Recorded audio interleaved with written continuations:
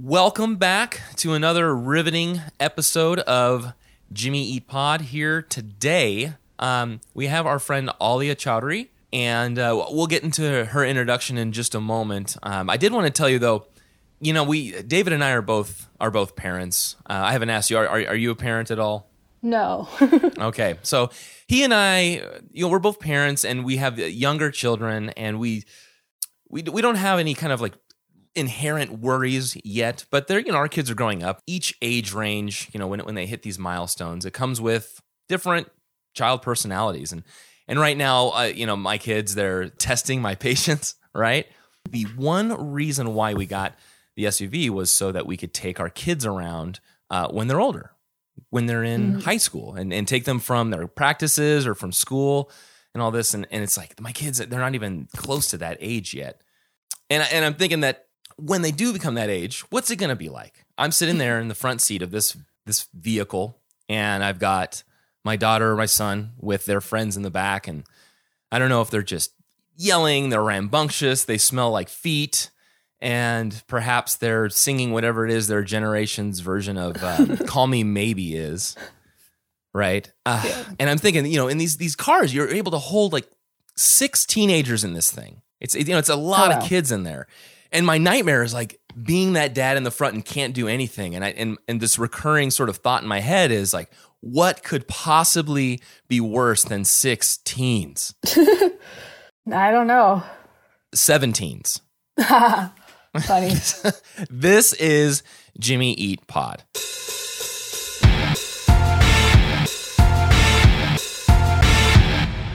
All right, now that one was a stretch. I know that it's 17s, it's plural. The whole buildup to that thing was very, very difficult for me. I'm sure you could tell that I was kind of struggling at the beginning. I felt like your delivery was good. Sorry if I was like a little stiff. I kept thinking about one of the interpretations I read about the song on Song Meanings was like, it's a parent worried about their kid going to college. So I thought that's where you were going to. I felt like that was very fitting. Yeah. So I thought, I usually think about these things on like the drive home right before I'm going to record. And it's the worst time to think about it because now it's like, I'm under the gun. I've got to figure something else out, and I got like 10 minutes to decide on something.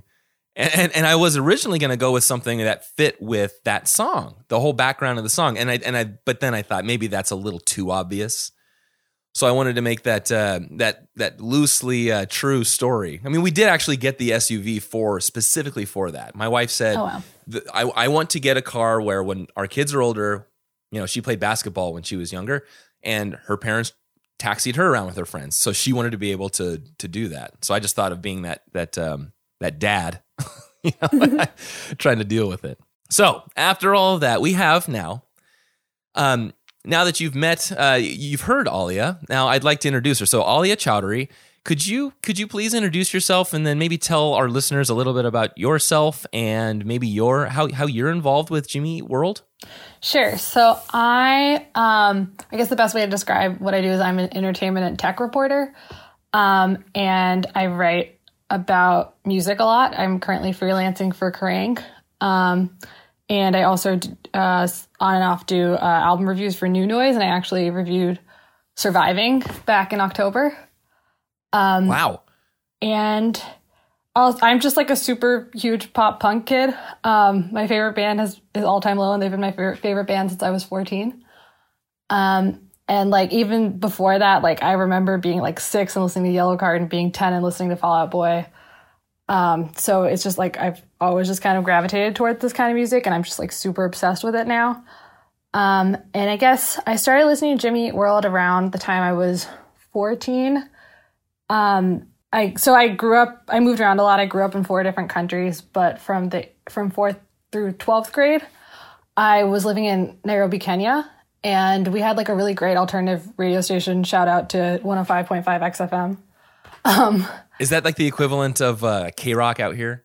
I guess so. They played a lot of stuff that like wouldn't get radio play in the States ever. Like they used to play like All Time Low songs that I think never did very well. They used to play like Falling in Reverse. And like, yeah, like they played a lot of mainstream stuff, but a lot of kind of under the radar stuff. But I remember them playing a lot of songs off of Invented because it had just come out, and like listening to like My Best Theory and like really loving My Best Theory. and Coffee That and is- Cigarettes. Yeah, that's a ripper, man. That's a big one. Yeah, it's like that's one of my favorite songs. And then I remember, like, I bought Futures, I think when I was like 15, 16. I should mention, I am right now 23. I was trying to do the math when you were saying listening to Yellow Card at, what was it, 14? 6. I'm sorry, 6. And then you had gotten into, I think you said Jimmy Eat World a little bit later, 14 or 16. Yeah. And I was trying to do the math, and I'm thinking, well, I'm about 10 years older, but not even. I'm further than that. I'm almost 15 years older. Which is, I mean, it's excellent for you to be into this band. I'm interested to hear, that you were introduced through, you said Invented, right? Yeah, so it was Invented. Yeah, My Best Theory mainly. Okay, yeah, that one's a. I don't even look at the Invented album. What was the single off of that? Was it My Best Theory, or it was? I want to say it was My Best Theory. That had to be the single off of that album, because I'm looking at all the other tracks on this, and none of them stand out. Stand out as obviously as My Best Theory as like a single. I remember Coffee and Cigarettes being on the radio, but then again, I don't know if that was like a single thing or just that radio station really liking it. I'm going to say it was the radio station, and this is also, so 2010 is when I guess you could argue that like K-Rock sort of, they changed the way that they were playing, what they were playing, and I don't know if you want to say that they sold out, but they were kind of like what you were describing. Your radio station as where they were playing this kind of like late 90s was harder to find stuff, more obscure tracks from these bands. And that's when I really got into that station for finding new music. And then I got into more of the, I guess it's the top 100 rock songs now. That's what they're doing. And I don't even listen to that station anymore. Yeah, I think it was interesting because I'd been listening to like Fall Out Boy like around the time they blew up. But then like I really started getting to rock music when I was like 14. So it was 2010. I was in 9th grade. And that was probably the worst time to get into this kind of rock because I think it had just stopped being cool. But yeah, and I just became super like interested in the scene, and like it was like discovered All Time Low, and then anyone All Time Low toured with, anyone All Time Low mentioned. And they used to cite Jimmy Eat World as a reference, like as an influence, like a lot. I was thinking about this today. I don't think a lot of the newer bands do so much anymore. Using Jimmy Eat World as like a reference of inspiration? Like, yeah, like so kind of being like they were a big influence, but All Time Low always did. And I remember like they really like Futures, so I like bought Futures.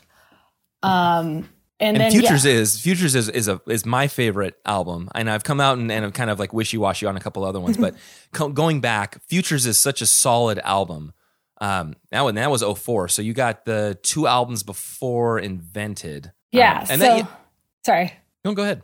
Yeah. So then I like was listening to them, and then I think I just like stopped for whatever reason. Not because I didn't like them. I guess I just got sidetracked with like so much other music. And then decided to review Surviving back in October, and I listened to every single song they had put out because I was like, wow, it's been like years since I feel like I've listened to Jimmy Eat World. So you had not listened to, had you not listened to the couple of albums in between? No, I listened to, I remember I Will Steal You Back. I remember listening to that when that came out. Yeah, and that one was, oh my gosh. That was 2013, I want to say 2013. Yes. 2014. Off of Damage. It was, the Damage album. Yeah, so I just listened to all of it, and I just like was like, oh my god, like why have I been sleeping on this for so long? And it's like, almost yeah, cool so though, since because then you've October, got all I've been, this like, music to go through, right? Yeah, it was I think it's like 11 albums. But the album that really stood out to me that time was Chase This Light. So that's like currently my favorite album, which is I think kind of not a common answer you get. Wait, which album? Chase This Light. Chase This Light, huh? So we were talking about the album art on that one. I really love Chase This Light. I like Big Casino is probably, it's one of my favorite songs. I don't know if I have like a favorite Jimmy Eat World song. But Big Casino, Dizzy, Here It Goes. What's the second track off of that? I think it's Let It Happen. Let It Happen. Yeah. Those, like, I love all those songs. Yeah. And in the songs that Jimmy Eat World write that are kind of like, you could describe them as that poppy, easy to listen to, fun songs. They're usually like 3 chords. They're all major chords, and they Always Be is like one of those songs on that album that just gives me that sort of that uplifting, happy feeling when I listen to that song. Yeah, I think Always Be, it's, so sometimes I just am like not so into like the slower ones. Yeah. So yeah, like Big Casino I listen to like all the time. Yeah. You could probably categorize Jimmy Eat World into like 3 different categories of, they have those slow rock, the like sort of morose songs, the brooding songs, and then they've got their hard rock songs, and then there's a few, the fewest amount of like the poppy ones. Yeah. Which are still fun. You know, it's like kind of like every album has 1 or 2 of those, and it's just fun to listen to. It just picks you up. Yeah, it's interesting also because like I think everyone kind of wants to put a band in like one space.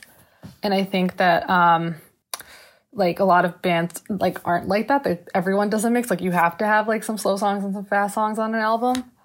But yeah, it's interesting to see like what people's like impression of Jimmy Eat World is like, because I think when I think of them, even though like I also listened to a lot of like Salt, Sweat, Sugar, and Pain. Growing up, like those, like I still think of Jimmy Eat World as like a very, like I think of them as like Dizzy. But yeah, it's like they do have like quite a range. And I think like having listened to like the entire discography, I was impressed by like Integrity Blues. I didn't think, because that was such a late album, I was kind of like, there's always this narrative of like after a certain point, like bands just don't make good albums. But I was like really impressed with kind of like the risks they took and like the experimentation on Integrity Blues. And then just the fact that they'd had so many solid releases in a row. Yeah. And they have a pretty consistent release. I mean, every 3 years or so, it looks like they've got these albums coming out, and they aren't half-baked albums. I get so much flack for going back to Weezer, but I'm not going to take that. I'm not going to go down that road. I'll just say that, you know, we've made this comment before, both David and I, is that these albums that they put out, they are growing as a band. They're exploring, like you said, they're experimenting with new sound, and I think 555 is a glaring example of that. But whatever the album is, there might be a concept behind it, like Invented or some of their older albums with Politics, but they put out good songs. They are complete songs. Some maybe not. They miss the mark a little bit, but it's all good music, and that's what David and I both love about this band, is that they it doesn't matter what kind of album they put out, they've put their all into it, and they're growing musicians. Yeah, and I remember like watching a lot of interviews around Surviving, and I was struck by how many interviewers were like, "You're my favorite band," and I was like, "Wow!" Like they've had this really big fan base that's like, and a really steady, like dedicated fan base that's just like, for whatever reason, like I just isn't like, I guess maybe not vocal or visible, or I just like don't see it or interact with it. And then also I just like thought that they were just so much fun to watch in interviews. Like I didn't realize how funny like Jim was. And like he is definitely not only is he a looker, that guy. I love his style, and when I teach, I mimic that style. I've got a bunch of short sleeve button ups in different styles that are somewhat loosely inspired by James Adkins and his look. And yeah, and just like the way it was like they did like a track by track for Rock Sound, and just like how like the message of the songs I thought was so important, and I thought that they and just like the way he was speaking about it was like so interesting and intelligent. It's definitely, it's well thought out. All of the approach to all of these songs and the albums as a whole, it's just it's very it's nice to hear a band that you like that actually puts their all into their music, and you get out what they put in. Yeah, and I think I guess also like they're a band that like you're really excited to see what they're going to do next, even though they have been around forever.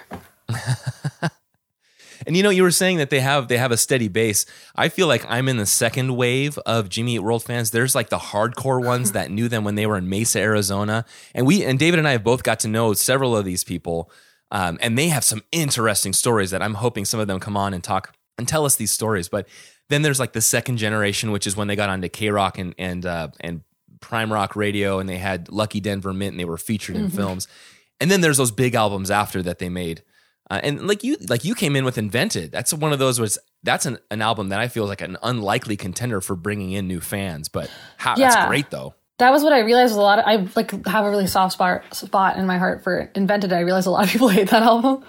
Yeah, I don't know why. I really liked it. Yeah, I still love it. Like I think it also comes down to a place and time when you hear that album and what you associate it with. That's true. I think that's a big factor as well. Yeah. And yeah, Integrity Blues gets a lot of flack from the community. That just seems to be like the one that they like. I don't know. It seems to have one of those polarized responses to it. Yeah, I liked Integrity Blues. I think Damage was the one I wasn't as impressed by. Yeah. But yeah, solid band, great band. Mm-hmm. Yeah. So with this track that we're doing with 17, this is a Tom song. You know, did you even know that Tom sang songs? Yes, I knew he sang early, but I thought he left the band. Oh, yeah? Like, that's why there's a different singer for the rest of the albums. Like, he must have just left. Because when I first heard it, I thought maybe Jim's voice got higher. No, yeah, I was surprised too. I never thought that he left the band, but I was surprised to hear that he did songs. It's interesting to me. Sorry. No, I was going to say on this album specifically, on Static Prevails, he did half the songs. Him and Jim split the songs 50-50 essentially, like 6 and 6 pretty much. Yeah, and I thought it's really interesting because this is the only case I can think of where they've had like a singer change without a lineup change. Yeah. So that's why I thought he left. Yeah.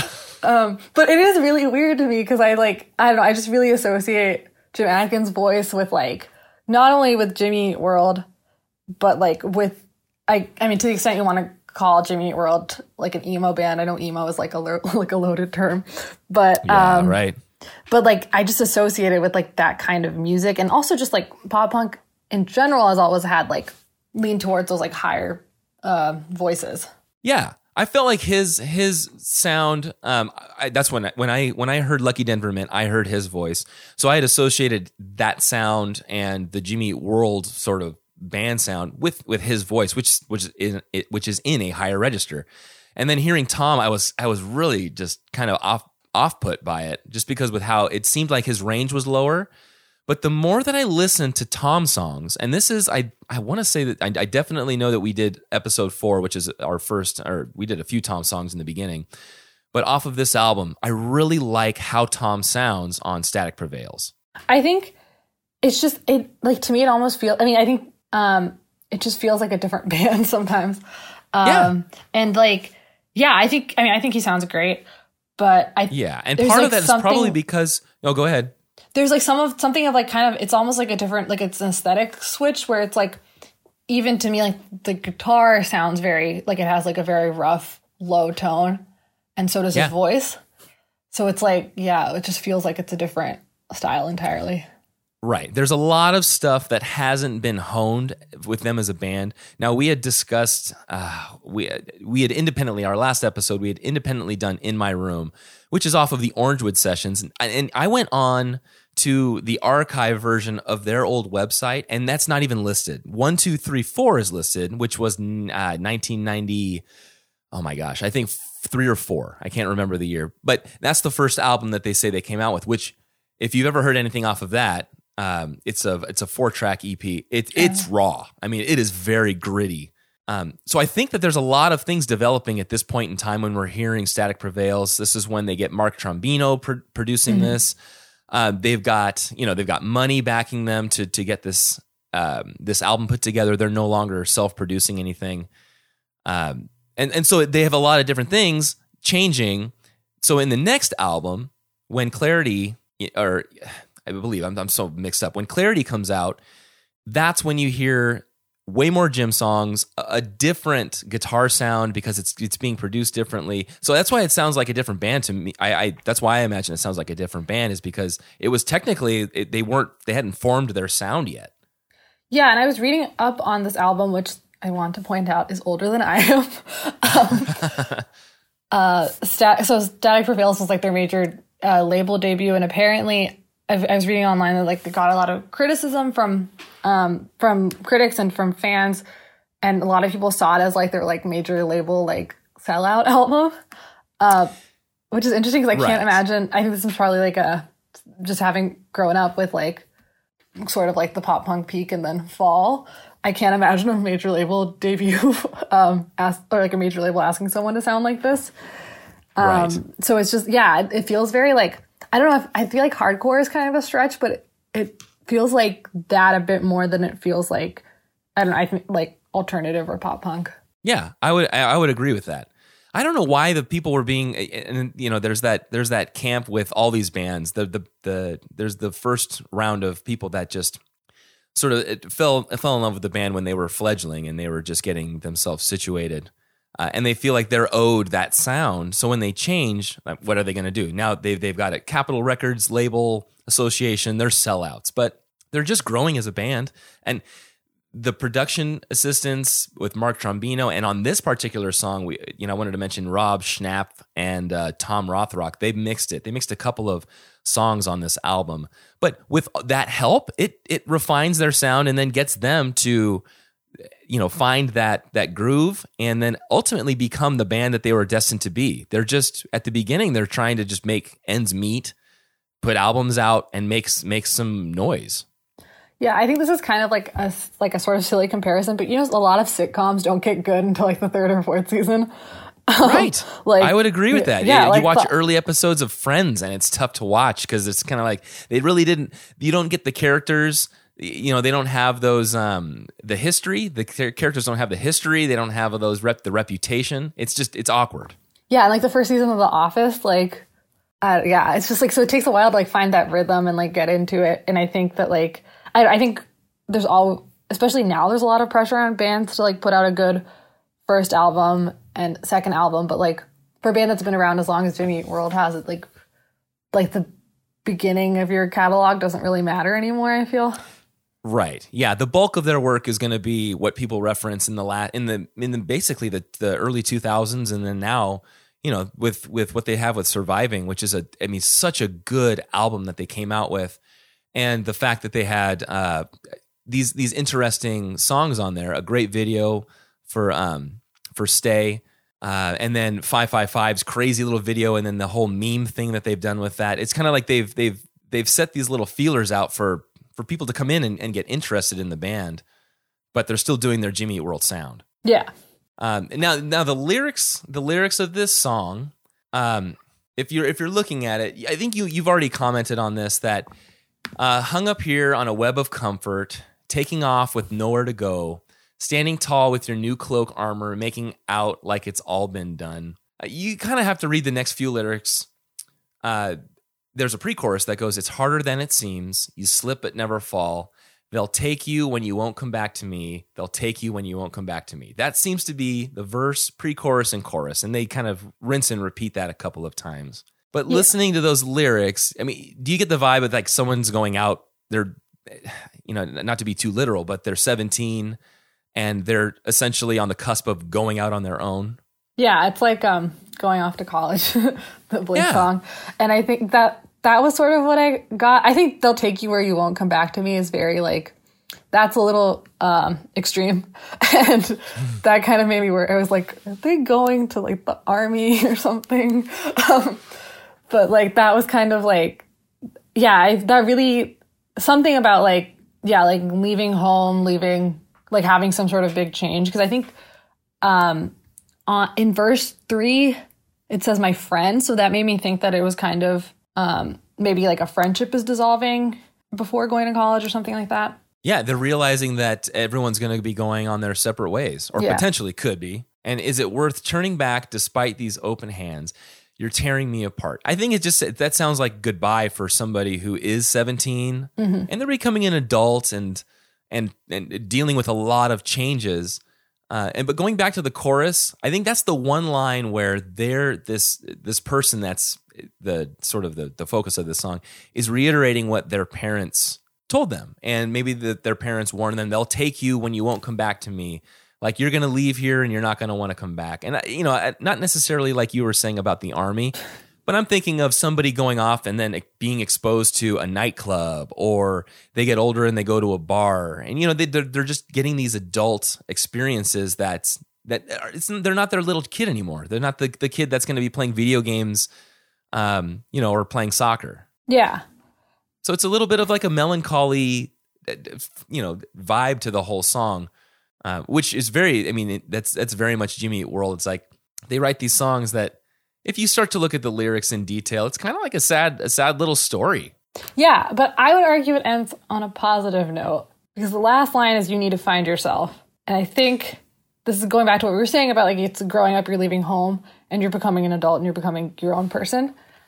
And it's a little bit of like maybe you won't come back, but you'll figure out who you are. Yeah, I think that you're right. And that's sort of that's one of those little like passing comments at the very end when, okay, we're about to find out this person's going to go off and leave and do their own thing, but you need to find yourself. You need to do this. This is a rite of passage for you to become an adult. You have to go off on your own.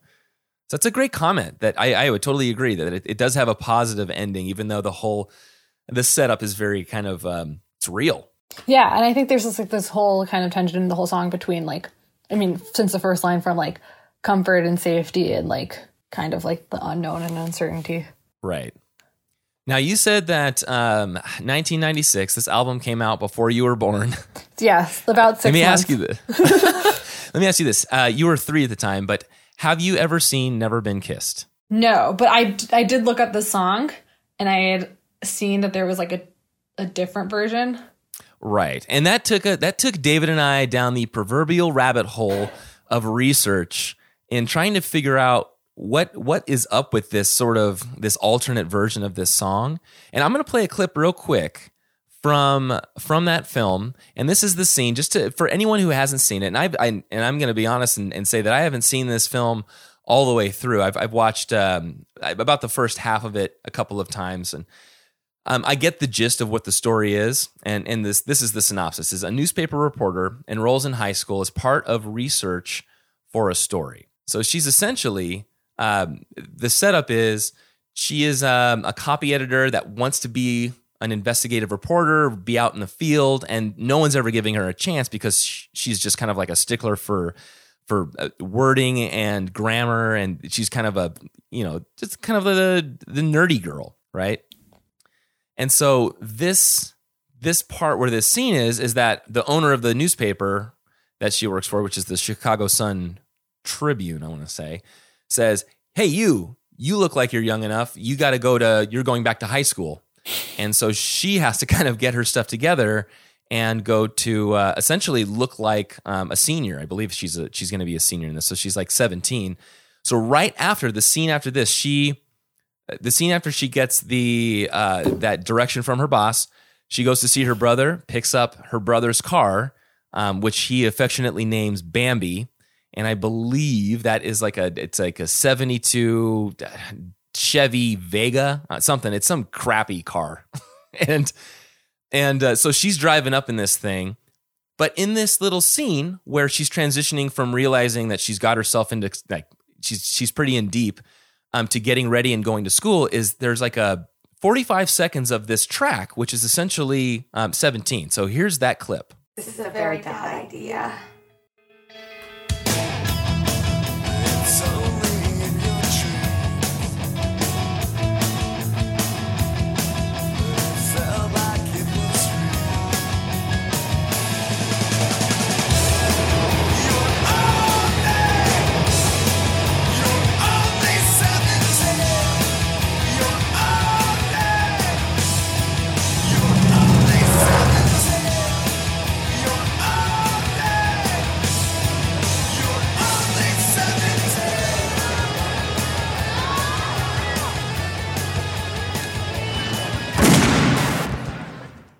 Did you happen to catch that at the very end? What was that? So it's a backfire. Oh. But they did this thing that I remember this from Austin Powers when he's doing his little Divinals I Touch Myself dance, and they catch him dancing. I think Vanessa catches him dancing, and the record scratches. It's hard to hear, but you can hear it underneath this sort of backfire gunshot thing. You can hear the record scratch. So you've got this sound bed of this girl driving up. You can hear the engine running. They've got this ambient noise of people, the students that are kind of talking and enjoying walking up to school for the first day. And then you hear this bang, and then the record scratch, and it goes completely silent. It's hard to hear, but it's in there. I didn't catch it until I listened to it again this afternoon. It's very subtle, but I just love the music or the sound effects additions to that little scene. And it's Drew Barrymore. I failed to mention that. Are you familiar with Drew Barrymore and her line of work? Yes. Do you like her as an actress? So I actually just recently started watching Santa Clarita Diet. So I've been seeing quite a bit of her the last few days. Yeah, I mean, she's fine. I think she has that same. I think she has the same. I watched one episode of that, and she's got that same personality that she has. That's in these movies, these late '90s movies. My first introduction to her was, aside from E.T., which I don't remember because I was so young, but was Wedding Singer, one of my all-time favorite films, my all-time Adam Sandler films. Right. So she does this kind of lighthearted, girl next door, naive kind of sound. That's how she is in Santa Clarita Diet, right? Yeah, it was a very much like, so I can't remember like what the first introduction to her was. It may have been music and lyrics. I haven't seen The Wedding Singer. But I remember like when I was watching it, I was like, this is like a typical Drew Barrymore role when I was watching Santa Clarita Diet. Right. So she does have that. I'm pretty sure that's kind of like her typecast persona, is that just that sort of aloof, cute but underdog kind of personality. Yeah, it's like a very typical, like, just like nice, sweet person. Right. Yeah, sweet. I think that's the best way to put it. That's the most endearing term for her type of character. Now, I don't know if you caught it, but in your research, you probably came across this, that the lines that are different are you're only 17, right? As opposed to they'll take you when you won't come back to me. But, I was listening to this and I was thinking about this on the way home, and everyone's saying that this is a demo of 17. It was in the film, but it wasn't on the album, which is the opposite of what Lucky Denver Mint was. It was on the album OST, but it wasn't in the film that I could find. Yeah. But I think the way that this song is introduced into this little scene, it sounds like it's got this little tickly guitar intro, and then it's got Zach that just comes in with the drums, and he goes straight into the pre-chorus where he says, "It's only in your dreams, but it felt like it was real." And then he goes, "You're only 17." I feel, and this is my personal opinion, speculation, that this was written for this film. I think that was kind of my understanding too, that they changed the lyrics for the film. Yeah, and then they did a very small little recording. They had already put together 17. It just didn't have 17 in the lyrics, and maybe they were fiddling around, or they said, "Hey, can you make this more so it seems like this is this whatever her age is in the movie, 28 years old. Now she's got to be a 17-year-old again." That's what I think. It doesn't sound like a demo to me. It sounds like they jump right into the song, and it's specific for that little 25, 30-second spot that you hear it. Yeah, and I think also like just like the lyric, I don't like, it just doesn't feel like those lyrics are, I'm trying to say this in like a less critical way. The line "you're only 17" isn't an improvement on "they'll take you or you won't come back to me." It's like it feels a little almost forced. To fit that to fit the space in the line, and it also is just kind of like, other than the context of the movie, it like doesn't really make sense. Right. I mean, then I'm assuming that they had already labeled that track 17, but you're right, it wouldn't really make sense. So that's my speculation. Is that's why there's David and I did some fairly extensive research trying to locate this the version where this demo, version of the song might exist. He went back, so we were on Discogs, and we looked at not just the early tape edition, but there is a 3-song compilation that Jimmy Eat World put out in 1996. It says produced by Wes Kidd, Mark Trombino, and Jimmy Eat World, and it mentions 17 and Rockstar, but it only has 3 tracks on it. So it doesn't have the normal 12 that are on this album. It only has 3.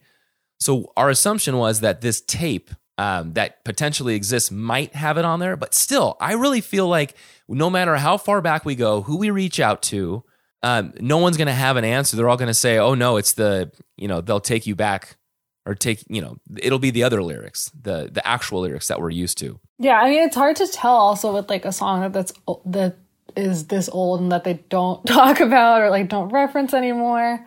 Right. So it's hard to tell, but it does feel like since it's only those it's only those 45 seconds in the movie that like that's the only clip we have of that version. So it's like, so that's what makes me think is that like the album version is like the version. Right. And you know what else is, like, David and I are super sleuths, right? So we ended up we looked at IMDb. We tried to approach this from like angles that maybe other people haven't. Because you can go on to YouTube and you look at all the versions of 17. There's a 2001 live, quote, rare version. That's that, you know, you look at the comments below and it's like, is this the one from Never Been Kissed? No, it's not. So we thought, why don't we just ask someone that was associated with the film and their music? So both David and I separately reached out to these two individuals, both music supervisors on Never Been Kissed. And unfortunately, we have yet to hear back from them. But Michelle Silverman, and she was credited as Michelle Kuznetsky, and then Mary Ramos, who was credited as Mary Ramos Odin.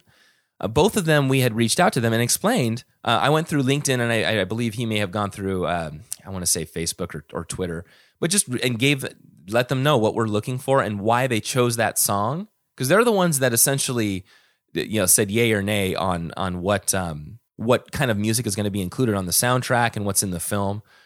So, I mean, until we hear back from them, we may hear something else. Like, but my money is on that they wrote that song specifically for the film.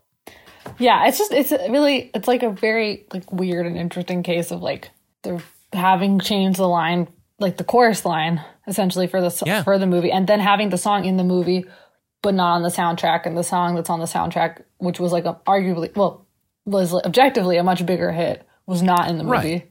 So like, it's just like none of this is adding up.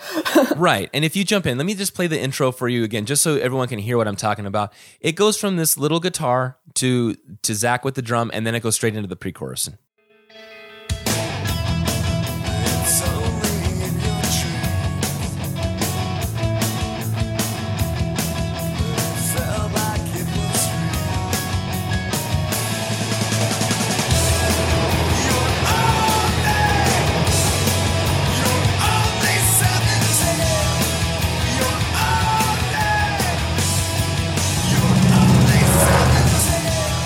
And it's a shame that we can't take that, extract it from the film, because it's got the L train noise in there, and it's got the sound of that car driving through.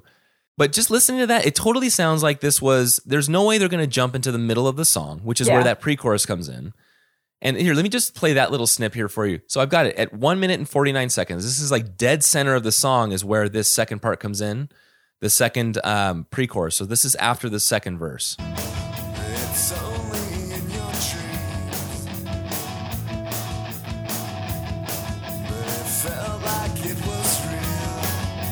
I mean, it's a different sound. They re-recorded it because you can hear Tom's voice sounds a little bit deeper in this, but definitely it's a different sound, and there's no way that they're just going to drop in. You know, there's so much pointing toward they wrote this little small 20-second bit as opposed to trying to edit in like the middle of the song. Unless in this demo version, they totally rearranged it and threw It's Only in Your Dreams, which is a pre-chorus, way at the beginning. Right. And I think you're right to point to like the fact that it is like who would start with the second pre-chorus. Yeah. And those lines kind of feel like they're probably out of the whole song the most relevant to like the movie where she's pretending she's something she's not. Yeah. Yeah, that's so like there. I think you and I have now. You and I both concur that there's no demo version. It's all. I don't know who initialized that thought. I couldn't find the source of it. Like who said, "Oh, it's a demo version." But until we hear back from Michelle or Mary, there's no way. There's no way to tell. But my assumption is that this is not a demo. So on Wikipedia, which we all know, is such a definitive source authority. It says it is either an early alternate or demo version. That's what it says. However, that Wikipedia, yeah, you're right. It's completely crowdsourced, right? Yeah. So it's funny because it's like people are like, well, it could be an alternate version. Yeah. So I guess nobody knows. Maybe, and I don't know when this was. If you can see on the edits, like let me see if I can click edit. So let me see. Switch to visual. I am not logged in. My IP address will be publicly visible. Yada yada. So it doesn't have any date in here. It just says other mixes in 17. Because I'm trying to think of when maybe somebody put this section in here, but I can't really see the date or time on when that was. Yeah, so 17 appears in the film Never Been Kissed as an early alternate or demo version. Yeah, maybe, I don't know what, I'm not in the music industry. Maybe an early version is kind of like, hey, here's 5 bars or 6 bars of our song. What do you think? Should we continue with it? It doesn't sound right. Yeah, it doesn't sound like that would be what they would put in a movie too. Like, yeah. I mean, also like the whole thing with the demo is like that's kind of like an extra thing for the fans. You put out like the polished version of the song because it's a finished version. You're not going to go and give someone the first draft, right? To put in like a major motion picture. And between the internet, YouTube, and Amazon, even I went on Amazon and commented on a guy that had this 12 Surge. Like, remember Surge? Do you remember Surge Soda at all? I think you were probably like 4 years old. I do not remember this at all. Yeah, it was like Coca-Cola had this thing. It was like extra caffeinated. It was kind of like Jolt Cola, but for like the new generation. And they put out this 2-disc CD set with 12 songs, and the first song on it was 17. And it was the same CD, and apparently it said rip this apart and share one with your friends. So it was like the same 12 songs, but you just get to share it with somebody. I even commented on that, and David heard back from somebody who was selling a version of that, and even that version has the one that we're both familiar with on Static Prevail. So there is no version that we know of that actually exists that's in somebody's hands, whether or not they're saying they have it. I mean, no one's even said they have it. Like, oh yeah, it's packed away. No, it doesn't exist. I think also the fact that Lucky Denver Mint, which was from an album that came afterwards, was on the OST. Yeah. Like, I think that shows they wouldn't have put the demo. It's not like they had the demo and then later they changed it. Yeah, but like they're just walking around with a demo in their pocket. Like, hey, remember this from two or 3 years ago? I happen to have this tape. Would you like to put this in your movie? Yeah, it doesn't add up. Yeah.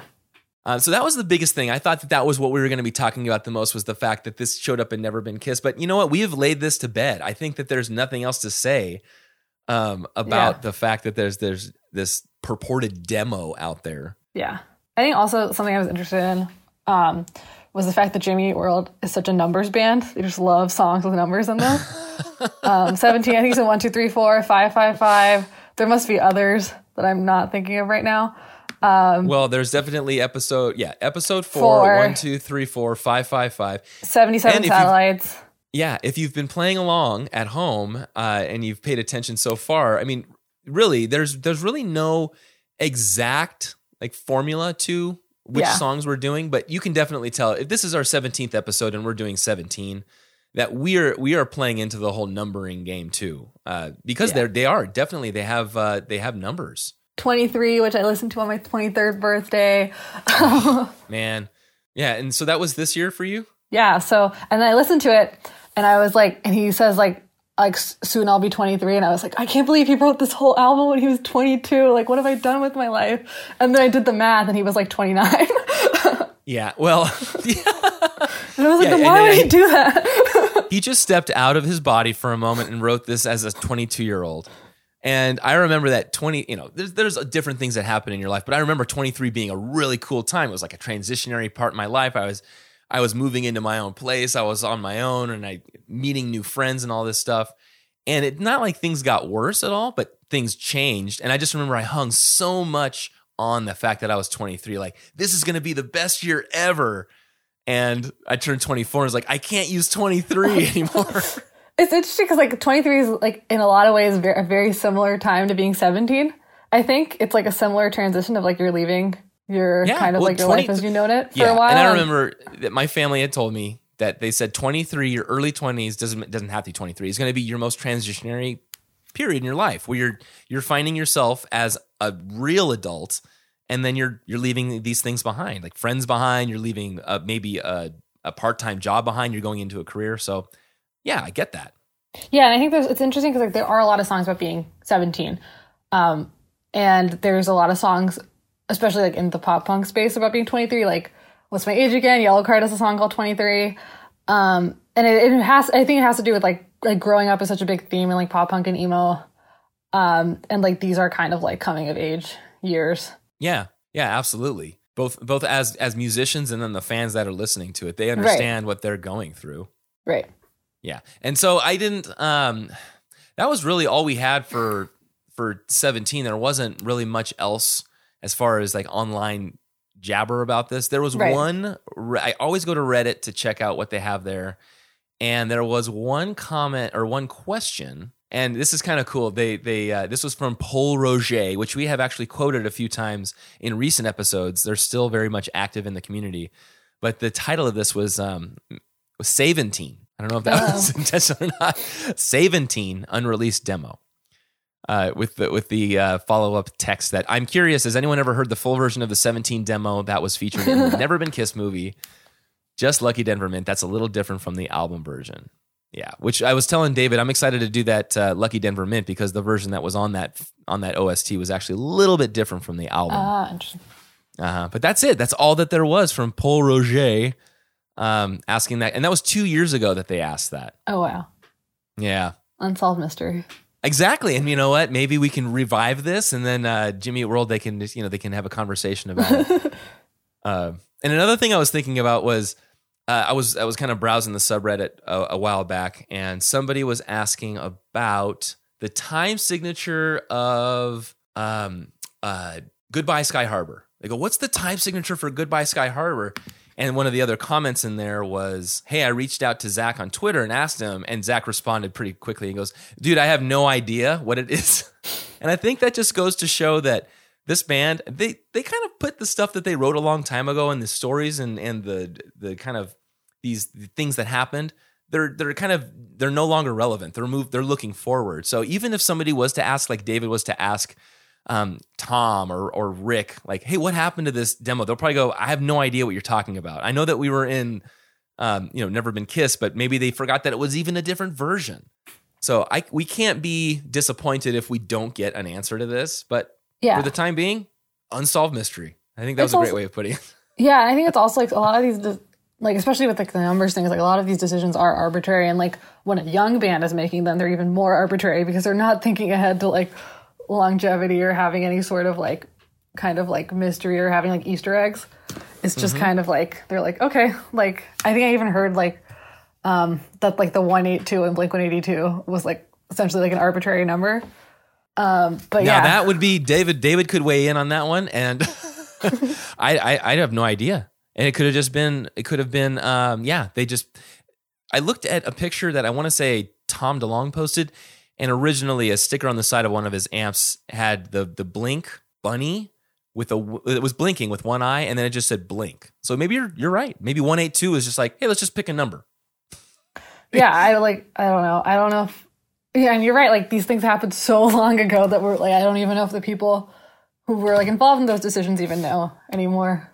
Right. And what is that like? When you're like an eyewitness to something, there's a good chance that even if you eyewitness something, you're going to tell the wrong story. Yeah. There's a term for that, but that's probably the same thing. Is that these guys have heard so many different stories over the years that maybe Blink-182 would say the wrong story that somebody kind of fed them. Because they thought that was the funniest one 10 years ago, and that's what they stuck with? Or like, is it the Mandela effect, where you're like, you hear a rumor and then you start believing it? But anyway. Like Nelson Mandela? Yeah. Him? Not like Mandela, but the Mandela effect? Effect, yeah. Yeah, which is different from the Streisand effect, which, are you familiar with that one? No. So that one is when you bring something up and you actually make it worse by bringing it to light. Oh. So yeah, you're right. Mandela effect is false memory. You're right. Okay, cool. I had to drag that out while I looked at our favorite Wikipedia. Wikipedia David is and I use good. it so much. And so, yeah, it's a good place for rumors, I guess. Yeah. All right. So with this song with covers, there wasn't really much. I don't even want to go over the guitar only one, and the reason why is because I don't necessarily do backing tracks. Mm-hmm. And this guy, which, more power to you, Chris Williamson 6, he's in a band called Native Skies. We'll give you a little shout out there.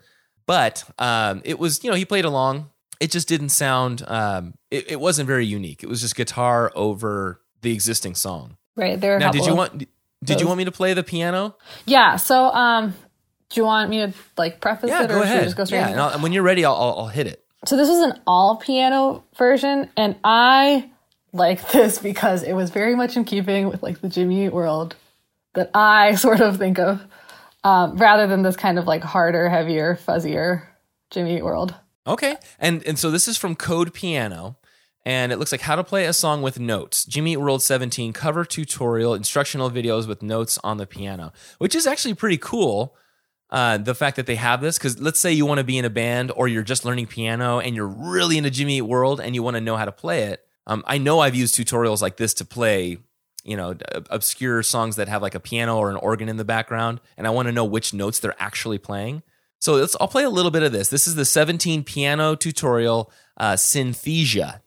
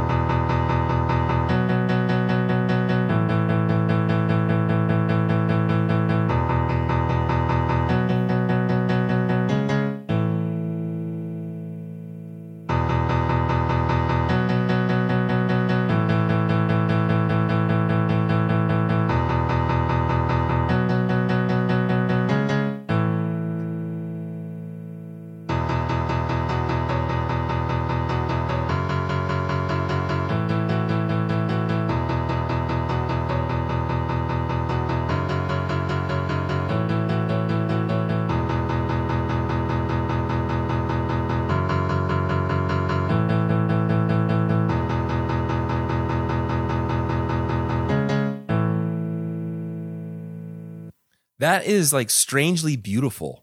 I really like it. My line of thinking when it comes to covers is that they need to be recognizable as the original song, but there has to be like some significant change. And I think this is like one of those that like walks the line perfectly, where it's like you can hear it's the same melody, it's even like the same, like the instrumentation is following like the same notes, and you can tell it's the same. Like you can tell it's the same song, but at the same time, it's like it is very different, and it is like done. It's like a fun twist on it. Yeah, and the beginning is a little bit, it's got the sound of the dun dun dun dun, which is a little bit slow. But when they get into it might be the verse, but it does that arpeggiated like doodly doodly, and then that sounds to me like Jimmy Eat World, like that's their sound. I think it even sort of even reminded me of Dizzy a little bit, like like the softer kind of side, and like the more like having those like little like melodic, like softer melodic notes. And I could totally imagine or picture. A very kind of like a techno, not a techno beat, but something that would come out of a digital piano underneath this that would kind of solidify that sound. And then, of course, Jim singing on top of it or Tom singing on top of it would be the icing on the cake, right? So that was really nice. I don't know if anyone wants to take that little bit, since we weren't talking or anything over, if they wanted to extract that and then remix that, or if you even wanted to go on to Jimmy Eat World 17 Synthesia, you could download it yourself. But I think that's really cool, and that could be used in other remixes really well. Yeah, totally. Yeah. So that's all I have for the covers. We've gone over the lyrics. We have spoken about Never Been Kissed, a lot. And so let me ask you this then. Okay, is there anything else that you wanted to mention? Not really. Okay. So then, Alia, I want to ask you, what is your final thought on the Jimmy Eat World track 17? My final thought. I think it's a very kind of, I think it is about being 17, and I think it's a sort of like a coming of age song. And I think this sort of the fear, and I think even like some of the dread is really present in the like sort of the tone of the song. And you made a good comment about it kind of coming back around. Yeah. And so they do give you that dread, like this is a sad story you're going to hear, but then they kind of bring it back around. It's like, you know what though? You need to find yourself. Yeah. And also like for a song that like kind of isn't at all kind of pop leaning, it has a very catchy chorus. It's like a chorus that really sticks with you. Yeah. It's just like, to me, it's like a very different side of Jimmy Eat World. Yeah. Yeah, I've got to say, so, not really. I've heard the song before. It's been on, in the background going through the tracks of Static Prevails. But this is the first time that I listened to it with intention and with, really closely analyzing it. And I got to tell you, man, I think I'm falling in love with Tom. We've mentioned him before, but the more I hear it, it's just like he's got a very clean sound. So I can see why certain people were disappointed. One of the recent threads was, are we going to have at least one Tom song on Surviving? And we didn't have one, so they're a little bit bummed out. But I get it, man. There's a certain draw to his sound. I think the last one he recorded was Action Needs an Audience. But I always appreciate it. I would love for a Tom song on every album, at least one. Yeah, I wonder why he doesn't sing anymore. Yeah, it's just, man, maybe it's because he's just, in interviews, Tom has said that most of the writing direction for the songs is from Jim. So maybe he feels like he doesn't have a place to sing this song, or, this is going to be Jim's song. So these songs like Action Needs an Audience or 17 or Episode 4, these are songs that Tom sort of came to the table with. Mm-hmm. But I my final thought on this is I really like this song. I'm excited about all the other songs on this album. They're really good too. But there's a certain type of resonance and this timbre to Tom's voice that I don't know, man. The more that I listen to him, the more I enjoy. I think it's also like, it would be interesting. I'm not as familiar with like that era of emo, but like I wonder like what like people think of the song in the context of like Jawbreaker and like sort of that style of music. And I think it's also interesting that the album is called Static Prevail and it has such like a rough kind of fuzzy sound. Right. So just to go real quickly into that, what do you feel like Static Prevails means to you? I think I don't know. I was thinking about it because it is like, it's one of those album titles. It's like something about it is like just a little off enough to like intrigue you and make you think about it a lot. Yeah. And it does, Static Prevails, like it just sounds very dramatic in a way. It is like the fact that it's called Static and it sounds so like, it doesn't sound like as crisp or as clean as like I expected to hear from Jimmy Eat World. Yeah. That kind of stands out to me. And yeah, I don't know, like the literal interpretation that I think about like, of like when I think of that phrase is like, I think kind of all of the noise and all the things that like surround you. Yeah, and static can mean a couple of things. Static can mean like noise and the actual sound of static, which is just kind of like constant white noise. Or it can mean static as being like a status or being one thing. Interesting. Right? So like this monotony prevails. Or it could just been like the guys were goofing around, walking around on carpet with socks, touching each other with static and go, hey, what about Static Prevails? Or it was just like a weird phrase, like someone misspoke or like misheard something. But it is interesting, like you say, static can be like monotony, and like in that case, like I think putting 17 in that context then becomes like, well, if static is supposed to prevail, or like the status is supposed to be preserved, then like what does it mean that like your life is being changed and you're leaving home and you're growing up? Right. Now I have to include this one last little piece here. David did message me a while ago, and he goes, "Here's my completely off-topic contribution." Okay, now I want to see. Are you familiar with the Four Non Blondes? No. Are you familiar with the song "What's Up"? No. It's the one that and maybe I might just cut this whole part out. Can you play me a clip of the song? Yeah, sure. Let's see. So this is going to be "What's Up," which I just listened to the song breakdown on another great podcast, which is called The Session with Christian James Hand, which is awesome if you ever want to listen to songs being broken down track by track. So let's see. What's Up by Four Non Blondes. You're going to know it from the beginning. Let's see.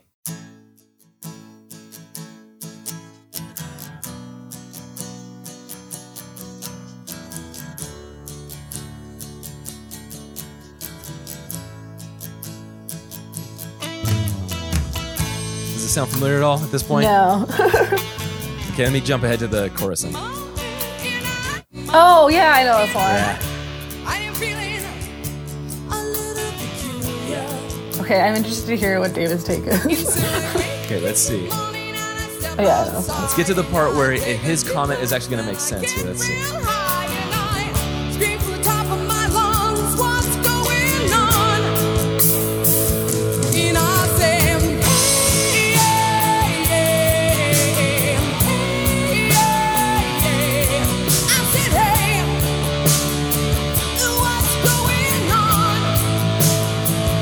So have you seen Saved by the Bell at all? Any episode?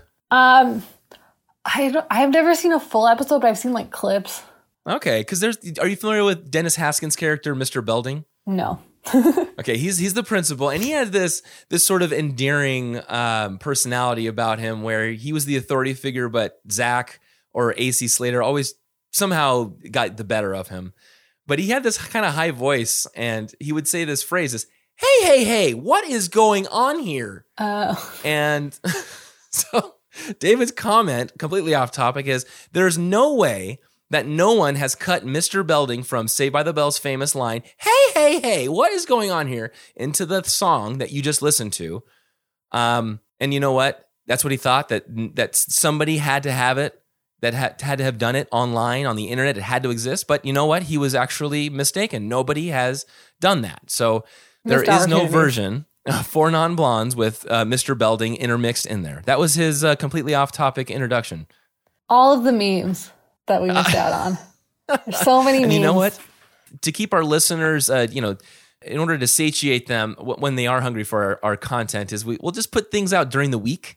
And I think this is a great one. He can rip Four Non-Blondes, What's Up, and then also rip I'm sure he's going to find a soundbite of Mr. Belding. Put them together. We'll tag you in it, and that's going to be our introduction on this Friday. The other thing I really would want to hear, like, David's take on, being like a huge Blink fan, is like what he thinks of 17 compared to going away to college. Oh, yep. And you know what? And I'm going to have him when he's back, officially back. I'm going to have you on the show with him, and I would love to hear it, because he's not going to hear any of this until Friday. I love that. So it's like when I get to hear what he gets to talk about with somebody else, it's kind of like a little surprise for me. So save that question for him. Yeah, that'll be a great one. Yeah. And if you ever want to do Big Casino or My Best Theory, I'm here. Just putting that out here. You got it. Sure. I'll mark you down. So Big Casino and My Best Theory. Okay, Alia, is there anything else that you wanted to say? As always, be excellent to each other. And party on, dudes!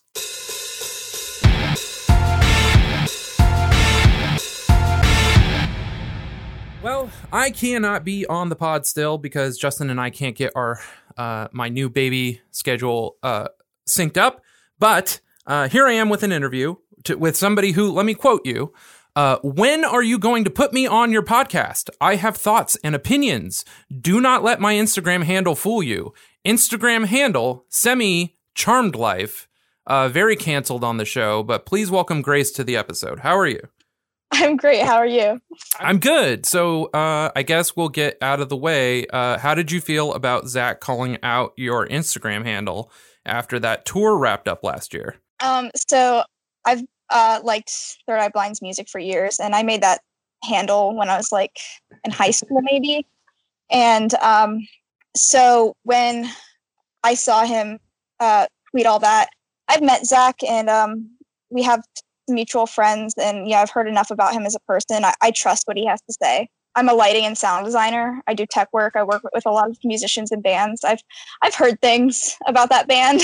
Yeah. Pretty much lines up. It's all very consistent. So sure. Yeah. I mean, yeah, he wasn't saying anything in terms new that we hadn't heard around the world. Anyway, I'm just razzing you. I don't care. I also love their music. So yeah, he's very diplomatic.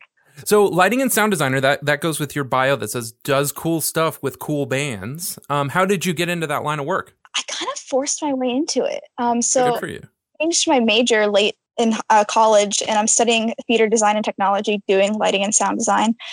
And I remember I was always just really into rock bands, and I wanted to be part of like a local punk scene or something. And when I got to college, I found that, and I kind of just told bands, I'm like, hey, I'm going to run your merch table. And I'm like 18, 19. And they're just like, okay, here's the money bag. They just trusted me. And I've just made awesome connections over the years. And I'm part of a really great scene. And I work with a lot of amazing people. And now that I'm getting to do more stuff professionally, it's incredible. Like I just got to work my friend's music festival where we had Simple Plan, which was pretty cool.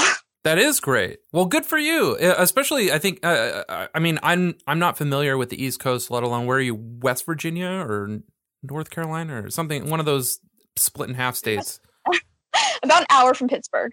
Okay, so a relatively smaller market, which I think gives you more of an edge, which is great. Good for you. Congratulations. We're here specifically on your request. First of all, you have thoughts and opinions, and second of all, you specifically requested a Static song, which here we are doing 17 for episode 17. So let's hear some thoughts and opinions. Oh my God.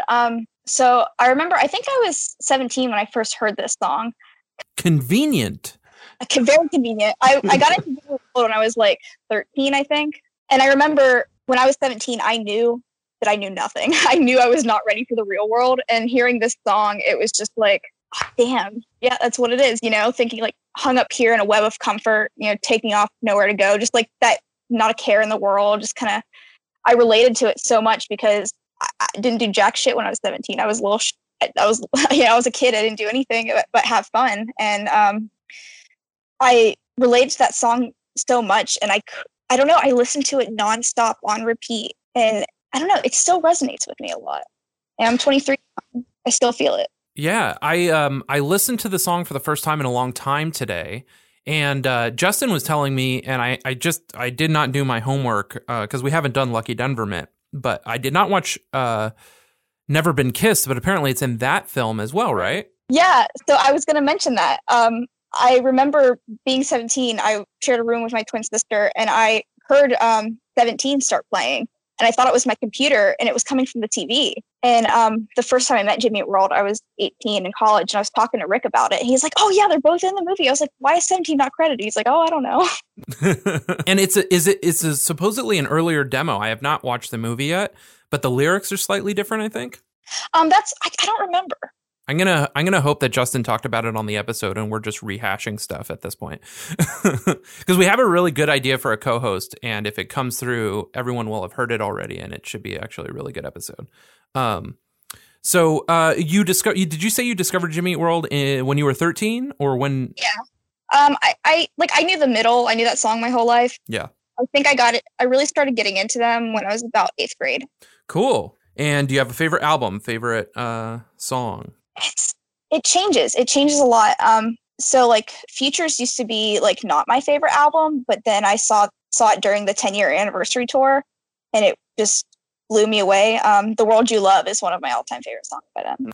That's one of those songs that off the title alone couldn't tell you what it sounds like. But Futures as an album, it's one of those, like, Jimmy Eat World's very much an album band for me, so I'll start it from the beginning and play it all the way to the end. Like even 17, like I knew the song when it played, but off the top of my head, I was like, I don't know what this song sounds like. It's hard to just listen to one song by them. Their albums are so, as a whole, anthemic. Yeah, and they're sequenced so well. Like everything seems to logically flow into itself. Because I think we talked about with the song 10. It's like 10 was one of those songs I couldn't pick out, but it fits perfectly with all the songs around it that you almost forget that it's its own thing.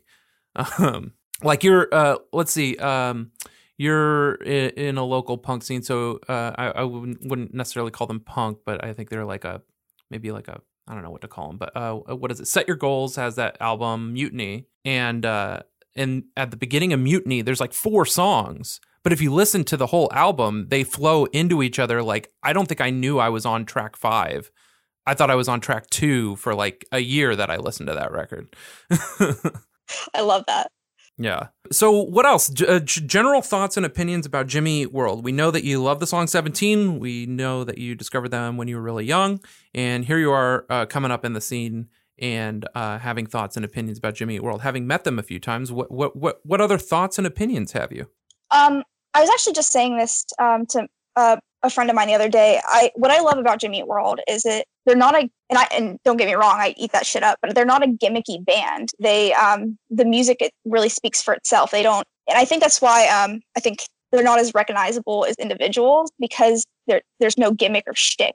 The music is what speaks for it, and what I like about them is that you can tell every single album they push themselves, and it's how genuine it is. Very much shines through. They're not trying to please anyone but themselves, and they don't settle. They're not satisfied if they don't push themselves, and I think that shines through very much. And even if other people might not think it's where they should go, they're like, this is what we need to do, and we're going to do it. And I look up to that greatly. I love that about them. Absolutely. And I think you pretty much stole the words right out of Justin's mouth, because I think he said that on maybe our preview episode when everybody was like sort of getting to know us. And that was what he had sort of talked about, because here we go. I'm going to do it. I'm going to do it for the haters. Weezer being his favorite band, rather gimmicky band, and Blink-182 being my favorite band, in an insanely gimmicky band. And that's exactly right. And it seems that their instincts are so correct. It's just all of the fandom seems to give them the keys. Obviously, they have the keys, but a lot of fans of bands get mad about changes or weird things and things like that. But when Jimmy Eat World gets weird, we're just along for the ride, right? And so, like, they do a song like "Pass the Baby" on Integrity Blues, which stands out as like the outlier on that album, but it works and it's so cool. And I know that Zach has like a blast playing that live. And then they do something like "Congratulations" on the new record. And I, as like an old school like pop punk guy, hear that Davey Havok's going to be on a Jimmy Eat World record. I'm texting all my friends from high school, like, "Oh my God, Davey Havok's on the Jimmy Eat World record." Like, how cool is that? It's so amazing. Yeah. So yeah, I don't think I could have said it better, and I love having the outlet now to have other fans say what Justin and I have sort of in a strange bubble have said. Like, his wife and my wife, huge fans of the band, but outside of that, it seems that the fandom is a quiet riot. We're few and far between, yet come together collectively as like such an amazing group of people. Yeah, they kind of hold our hand through it. It's crazy to me because I don't think they get enough credit for what they do. And obviously, you know, they had big records like Bleed and things like that, you know, in the early 2000s. But I don't think, you know, and I talk about young people, but I myself am very young. I was a kid when that record came out. But I see younger people today who are obsessed with bands or artists that were huge fans of Jimmy Eat World or heavily influenced by them. They don't realize that so much music now wouldn't exist if it weren't for Jimmy Eat World and how much they have influenced rock music in the 21st century. Sure, absolutely. And I do think they go sort of largely uncredited maybe by the masses, but then you have Taylor Swift who brings Jim out. And I mean, especially at that time, she couldn't have been a bigger artist than to bring Jim out. And hearing him tell the stories of going up on an elevator and all that stuff is just such a trip to hear. Oh, yeah. And even like Chris Carrabba played like, I think, her birthday party at her house or something, and that video ended up going viral. And it is really good when you see people who are in a position of power. And I guess that's what it is like growing up and you hear your favorite bands talk about their influences and you're like, oh, I wouldn't ever listen to this band. But because, you know, Jimmy Eat World talks about it, like the whole last episode, I don't know if you listened to, but Justin talks a lot about the Jesus and Mary Chain and Allison's Halo. But bands we would never listen to if it weren't for a song like the Authority song that calls out all those things and says, oh, we should listen to that. Yeah, they got me into listening to music, like bands in general, listening to bands I like, talk about the music they like. Jimmy Eat World got me into Fugazi, Rocket from the Crypt, things like that. Absolutely. So I tell people a lot when I talk about Jimmy Eat World. So basically, I don't know if you noticed, what they do is whoever writes the song generally is the one that sings it. And Tom used to do more writing back in the day, and he has like one song on Invented.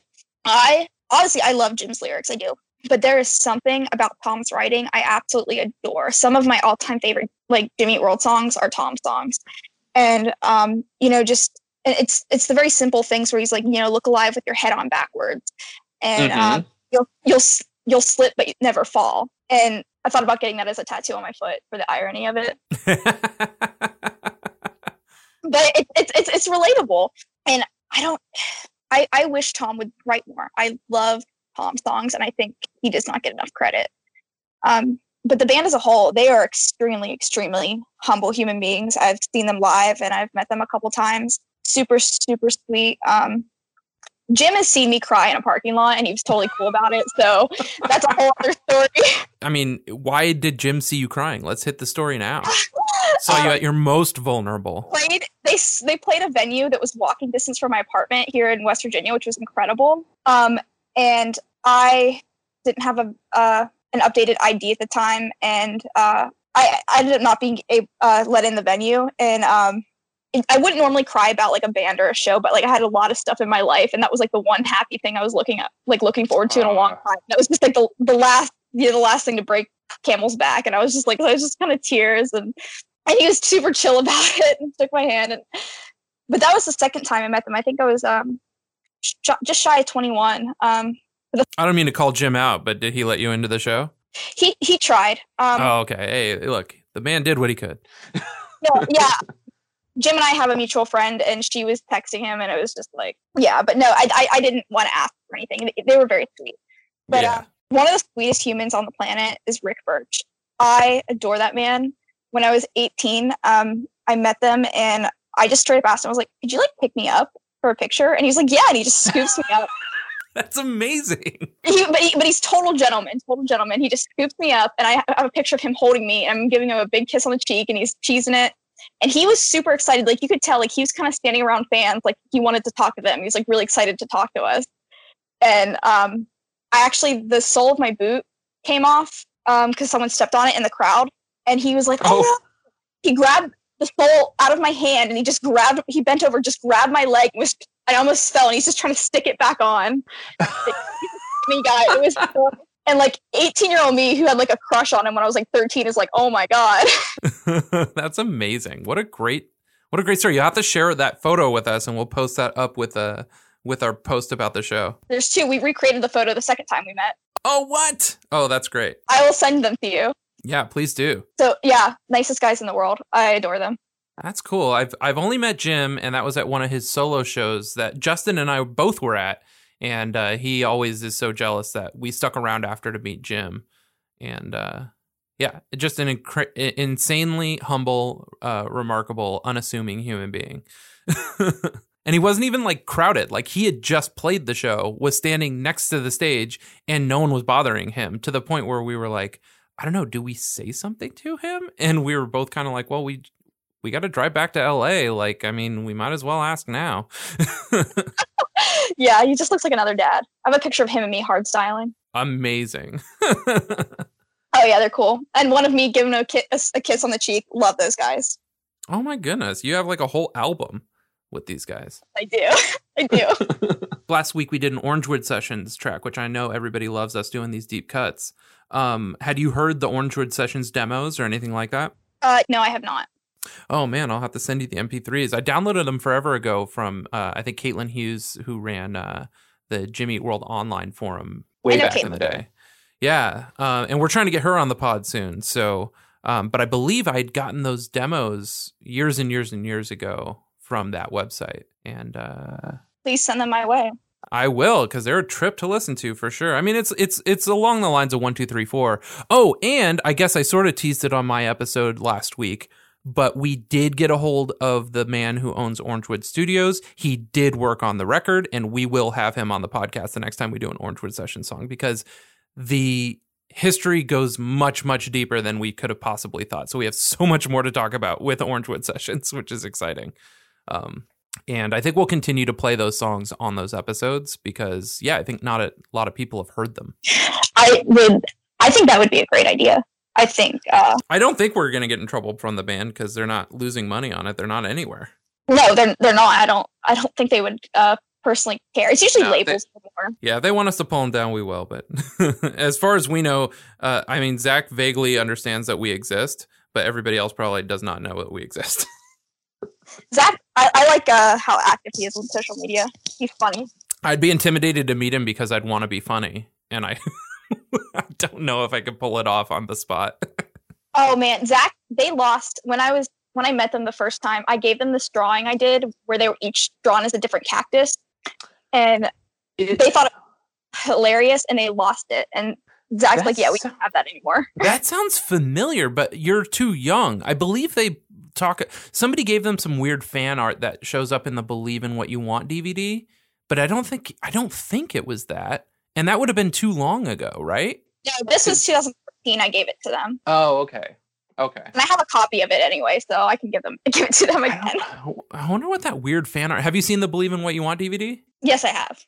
So somewhere on that, somebody gives them some fan art, Yeah, And but I it's done so weird. It was the same thing where they were characterized as something strange. Didn't they like pull it out when they were in the car or something? They were Yeah. Yeah, I recently watched that on a rainy day and I was home with my son. And I was like, oh, I'll put this on in the background while we play with Lego. And the sound is so bad in it because they just use the onboard microphones. I was like, I have to like, and there's no closed captioning. I was like, I have to like sit down and watch this with headphones because I don't understand what anybody's saying. I love all those old videos of them. There's like one where like Rick has got the quintessential like emo boy haircut, the black hair.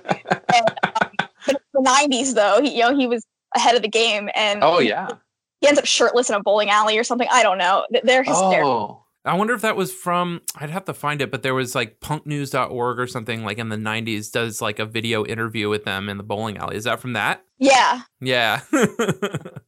that's one of my favorite videos. So ahead of their time. I mean, especially, yeah, I know what you mean with the emo swoop boy haircut, but like a song like this is like quintessential 90s emo. Like you can tell that it's Jimmy Eat World, but it's very much more along the like Rites of Spring, Yes. textbook emo genre stuff. Oh yeah. Where everyone's like, I'm sure you listen or look at the website Washed Up Emo, things like that.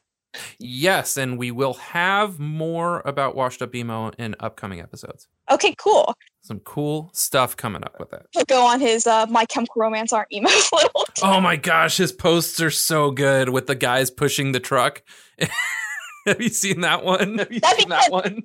Yes. Oh, so My good. Chemical Romance is still really good, and the fact that Jimmy Eat World's opening up with them in like Japan and Australia and New Zealand, I'm really jealous. That's a killer lineup.